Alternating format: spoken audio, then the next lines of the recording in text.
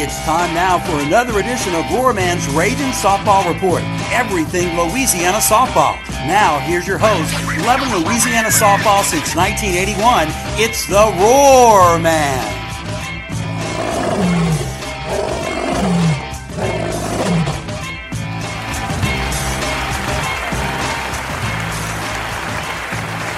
Hello and welcome into another edition of my softball podcast. I am the Roar Man. I really do appreciate you tuning in.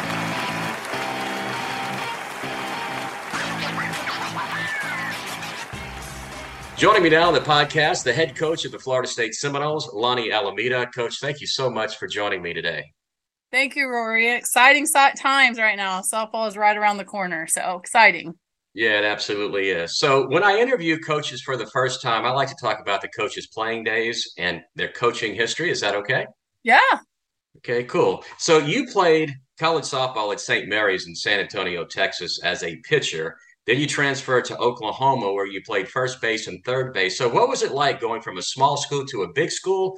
And did you prefer being a pitcher or an infielder? I loved hitting, so I think that however I can get on the field to contribute, I wanted to do so I could stay in the lineup and hit. So I think that's where my memories are. Third base, so much fun. The hot box back in the day was different because the short game was a big part of it, where now, my goodness, as a third baseman, you're looking at a kid that can bunt, slap, and flat out hit. So it's like way different. First base was a lot of fun because you could pick the ball. So Roy, I don't know if I could answer. All right. I just think we literally enjoyed playing the game, and it was a lot of fun. So after that, you played in Europe professionally for a year. What was that like? Yeah, I was pretty lucky to go play in Oosterhout for the Gambro Twins in Holland. And then I traveled around with the Trailblazers, and we went on to different countries and did clinics and handed out softball gear to kids. And then I actually took teams over to Holland for the years after that. So just the experience of the game, I so appreciate that I get to be paid for my hobby, so to speak. You talk about pickleball and how much fun you had with that. And to imagine that something you love doing all the time and then you're getting paid for it. And so my foundation of that is playing softball after college and playing in Europe and just being able to see this game in so many different countries and at so many different levels. And so my experience of doing that just enriched my life, and I'm just trying to give back to these kids through the opportunities that I had. So just very grateful for the people that I met and the things that I was able to see through the game. Yeah, it's absolutely a much easier life when you really enjoy what you're doing like you do. So at that point in your life, did you know you wanted to be a college softball coach? I did not know. I wanted to be an ESPN broadcaster. That's kind of where I wanted to go. My boyfriend at the time was playing Major League Baseball, and I got to hang around the parks all the time. And I loved that. I loved, I was one that could go early, and I would hang out at the stadiums and, during BP. And I'm just drawn to the game. I love the game. I love sports. And so I just wanted to be around it. And I just thought broadcasting would be a really cool way. My 5th year at Oklahoma, I worked with the baseball team, and I was in the sports information department, just helping out a little bit. So it was intriguing to me. That part of it. So, in reality, I don't know if I wanted to be a coach because coaching really wasn't really a career for females. It wasn't really the opportunities. And, my head coach at Oklahoma was married to the golf coach, and, it was just a way different profession then. And then I'm lucky that my path took a couple left turns and right turns, and, I ended up getting the opportunity to do it. And, I remember my dad one time, and I tell this story all the time, but he's like, what are you going to do when this softball thing's over? And so lucky it's a career now and it's not over. And, it's just really cool. So, but I did always want to be in sports. So I'm lucky that I'm a part of continuing to grow this game, but also just to be around so many women that are going to take the game to a higher level that are currently playing.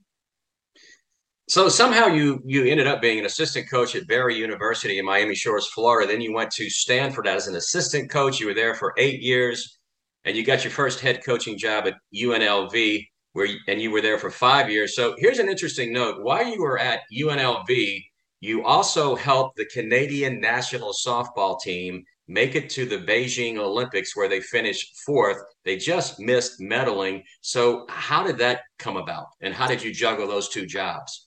Yeah. So through my, I guess, endeavors of trying to learn the game, the best I can, I've always been intrigued by the knowledge of it. I've really gotten into the men's fast pitch part. So I did a lot of camps at USF, and Kenny Erickson was down there, and he had men's fast pitch players. And one of them was Mark Smith, who's one of the best men's players out of Canada. And he's like, man, you should come up. And he was with the men's team at the time. And he's like, you should come up and work with our women's team. And this is back in the 90s, late 90s. And so I started doing camps up there, and was able to get around the national team a bit, help out with pitching and just a few things. And so, but then later, I feel like an honorary Canadian now. I've been a part of a couple Olympics with them, and I wear the maple leaf proud, even though I'm American. But for the game of softball, we've helped grow worldly the game of softball through how well Team Canada has done. And so I'm so grateful for Mark Smith and Ken Erickson for just that little avenue to get me involved in that, and been able to contribute in a little way. And one of our former players, Kaylee Rafter, is now the head coach. So it's cool to see everything that we've learned together as players and coaches here now helping the national team grow. So yeah, it's just a really full circle moment. Yeah, that's awesome. It really is. I'm sure the Olympics were quite an experience.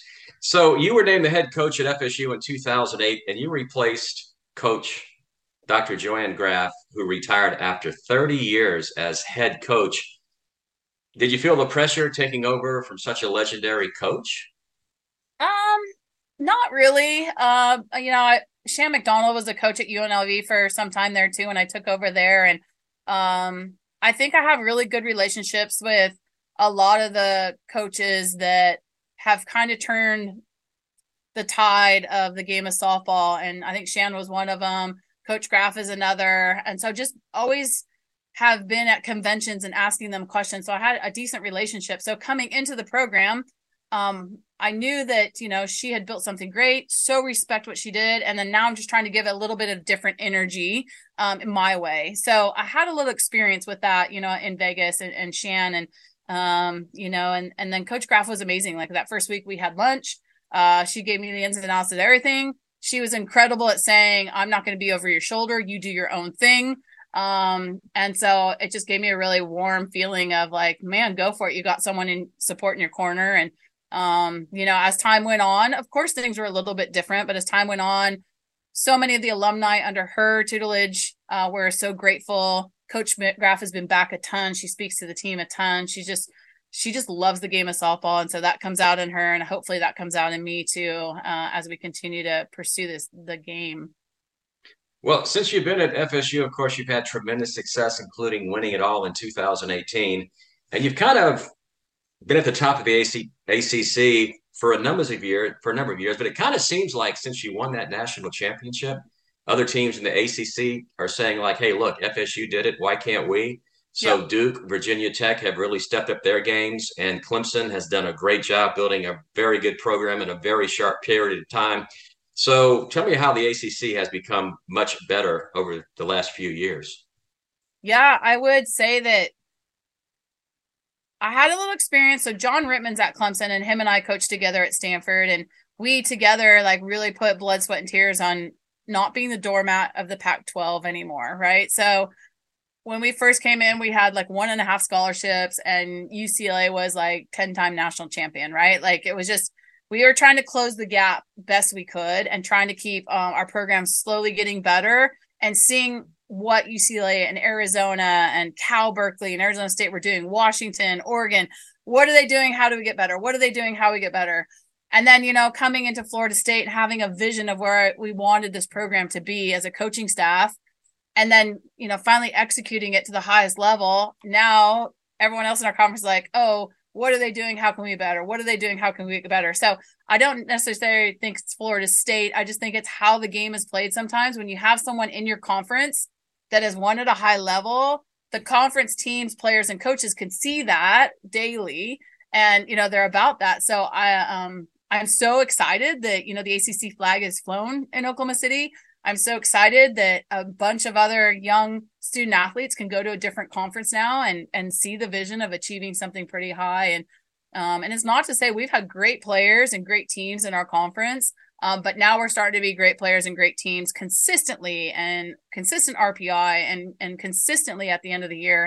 And that's really, really fun to be a part of. And it's now a dogfight in the weekends, and it wasn't like that before, and now it's like we used to have an RPI schedule pre-conference, and now we have an RPI schedule in conference, and just really fun to just have that dogfight week in and week out. Yeah, it really is. I made the trip up to Clemson last year for the regional. They have a terrific facility, terrific fan base. So they really stepped up in a very short period of time. One thing I'm really impressed with about your coaching and your assistants coaching is that in 2018, when you won it all, and then in 2019, those teams were built on power. I think in 2019, your team hit 105 home runs. Then in 2021, when you were at the World Series again and you finished second, the team was totally different. It was a small ball team. It had great execution, great base running, excellent pitching. So two diametrically opposed teams that were both successful. How did you do that? Yeah, Rory, I think, at some point you get 20 games into your season. And of course, we all have September, October, and November, right? Our teams start to form in the fall. You have a general idea of what you think you're going to be.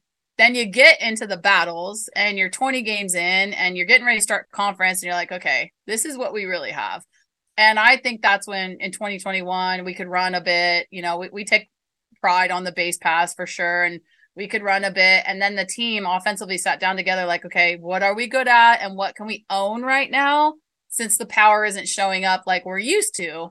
And so I would say it was a little bit of a maturity of an Elizabeth Mason, a Sid Sherrill, a Danny Morgan. Those kids that had been around started to go to scrappy mode and they appreciated scrappy mode. And then we just hit that hot hand and, it was super fun. The failure in the at-bats was not a failure because it was about striking out in 10 pitches versus 4, they just really glommed on to scrappy and fight. And it was really fun to see them, not just me as a coach telling them, them coming together with the thoughts and ideas of what to be and how to be it. Yeah, that all makes sense. So you got to figure out who your team is. So I guess we can focus on this year's team. First of all, I know last year it didn't end like you wanted it to. Mississippi State showed up in Tallahassee and won the regional there. It's a new year. I've seen some polls. You're ranked number 3 in one, number 4 in another. And you have some fantastic returnees and some new faces. So let's start in the circle with Catherine Sandercock. Most people know who she is, of course. I think she's one of the best pitchers in the nation, if not the best. You also have 2 transfers coming in, one from Arizona State, one from Boston University, and 2 freshmen. Plus, you also have Emma Wilson. So tell me about your players in the circle.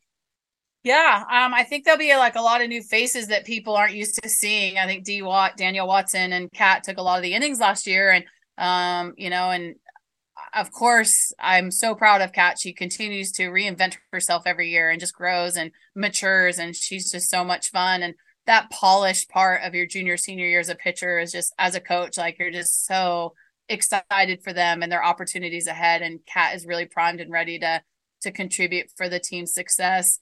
But then she's also over a bunch of new faces. We have 6 other pitchers there. Emma's, of course, been in our bullpen and she's growing and, going to contribute as much as she can. She's had a lot of opportunities, throughout the years, but she's had some really good pitchers ahead of her. So now it's her time to shine and start to help, with innings and do what she can do. But when you look at Allie Dubois, Mac Leonard, 2 transfers, very successful. Allison Royalty, a transfer, successful. Maybe as fans or people don't get to watch them here in the uniform just as long as they do Cat, but they still have experience in college. So I would expect them to fall back on their collegiate experience, even though Mac pitched for us a bit last year, but just really start to fill a lot of the innings that Danielle Watson had, pitched for us last season. So I think it's a little bit, we've always had a good battery mindset, but this year it's a little bit bigger battery mindset. And I'm super excited about McKenna Reed and Maddie Bach, our 2 freshmen. I always love the freshmen, the bright eye. They don't know what they're getting into.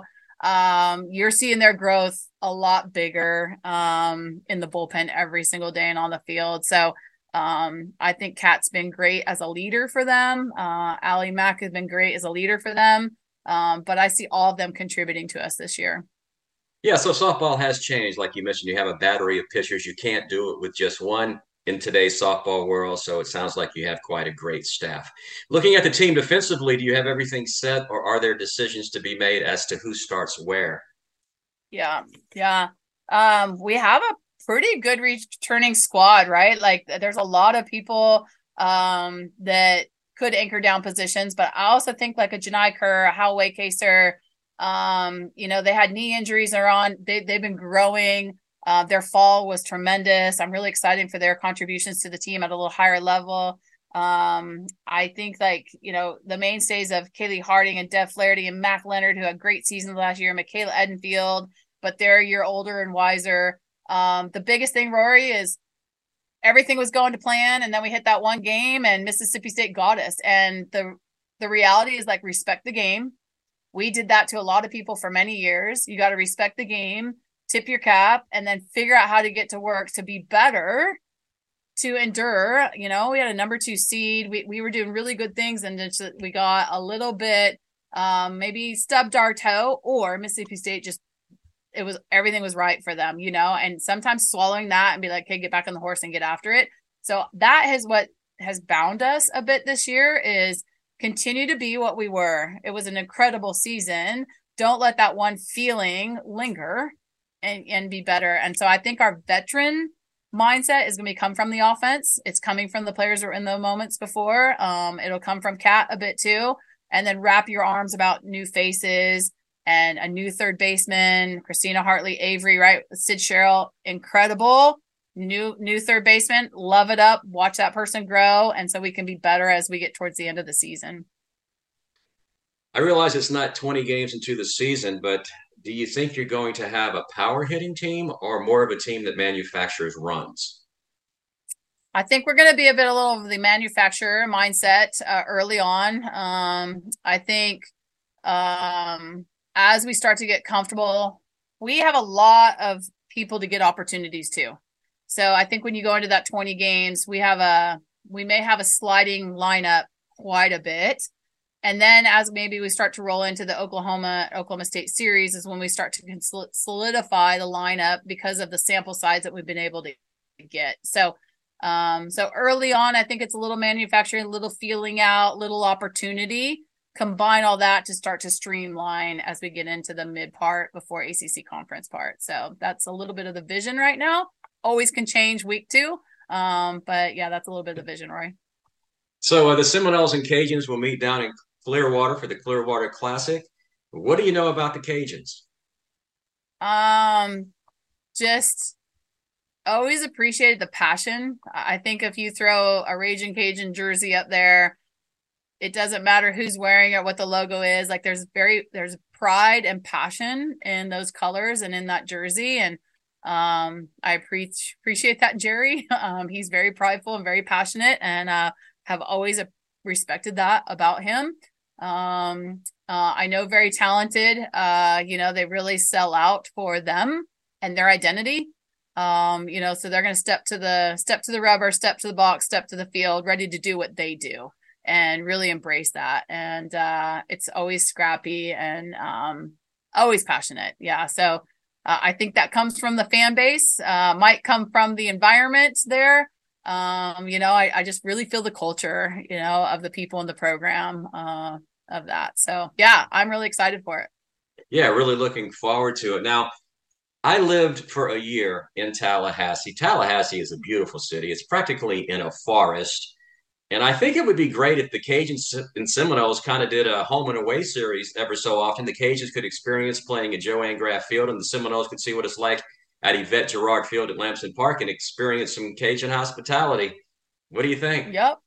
I would love that. It's funny. When I played at Oklahoma, I played there, and they had the gong out in left field, and they were, every time someone made a mistake, the left field lounge was getting after us. And so the experience was incredible. We've talked about it.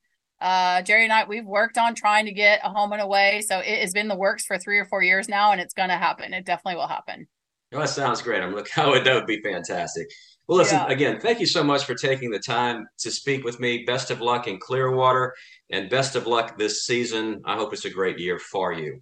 Yeah, I appreciate it. Rory, thank you. It's always fun to have people so passionate about the game and really interested in the team part and the makeup. So thank you for this opportunity to share. And yeah, go softball. Here we go, huh? Absolutely. Thank you so much. So there you have it, my interview with Florida State head coach Lonni Alameda. It's really nice to hear her say she would love to do a home and away series with the Cajuns. I think that would be great for both teams. Just a reminder, the Cajuns and Florida State will play down in Clearwater, Florida on February 19th. That's a Sunday. The game starts at 12 noon. Again, a lot of thanks to Coach Alameda for taking the time. You know, she's got a very busy schedule, and she was nice enough to do that for me and for your enjoyment as well. That's all I've got for you. This is the Roar Man saying, as always, thanks for listening. Please subscribe, tell a friend, see you at the ballpark, and go Cajuns.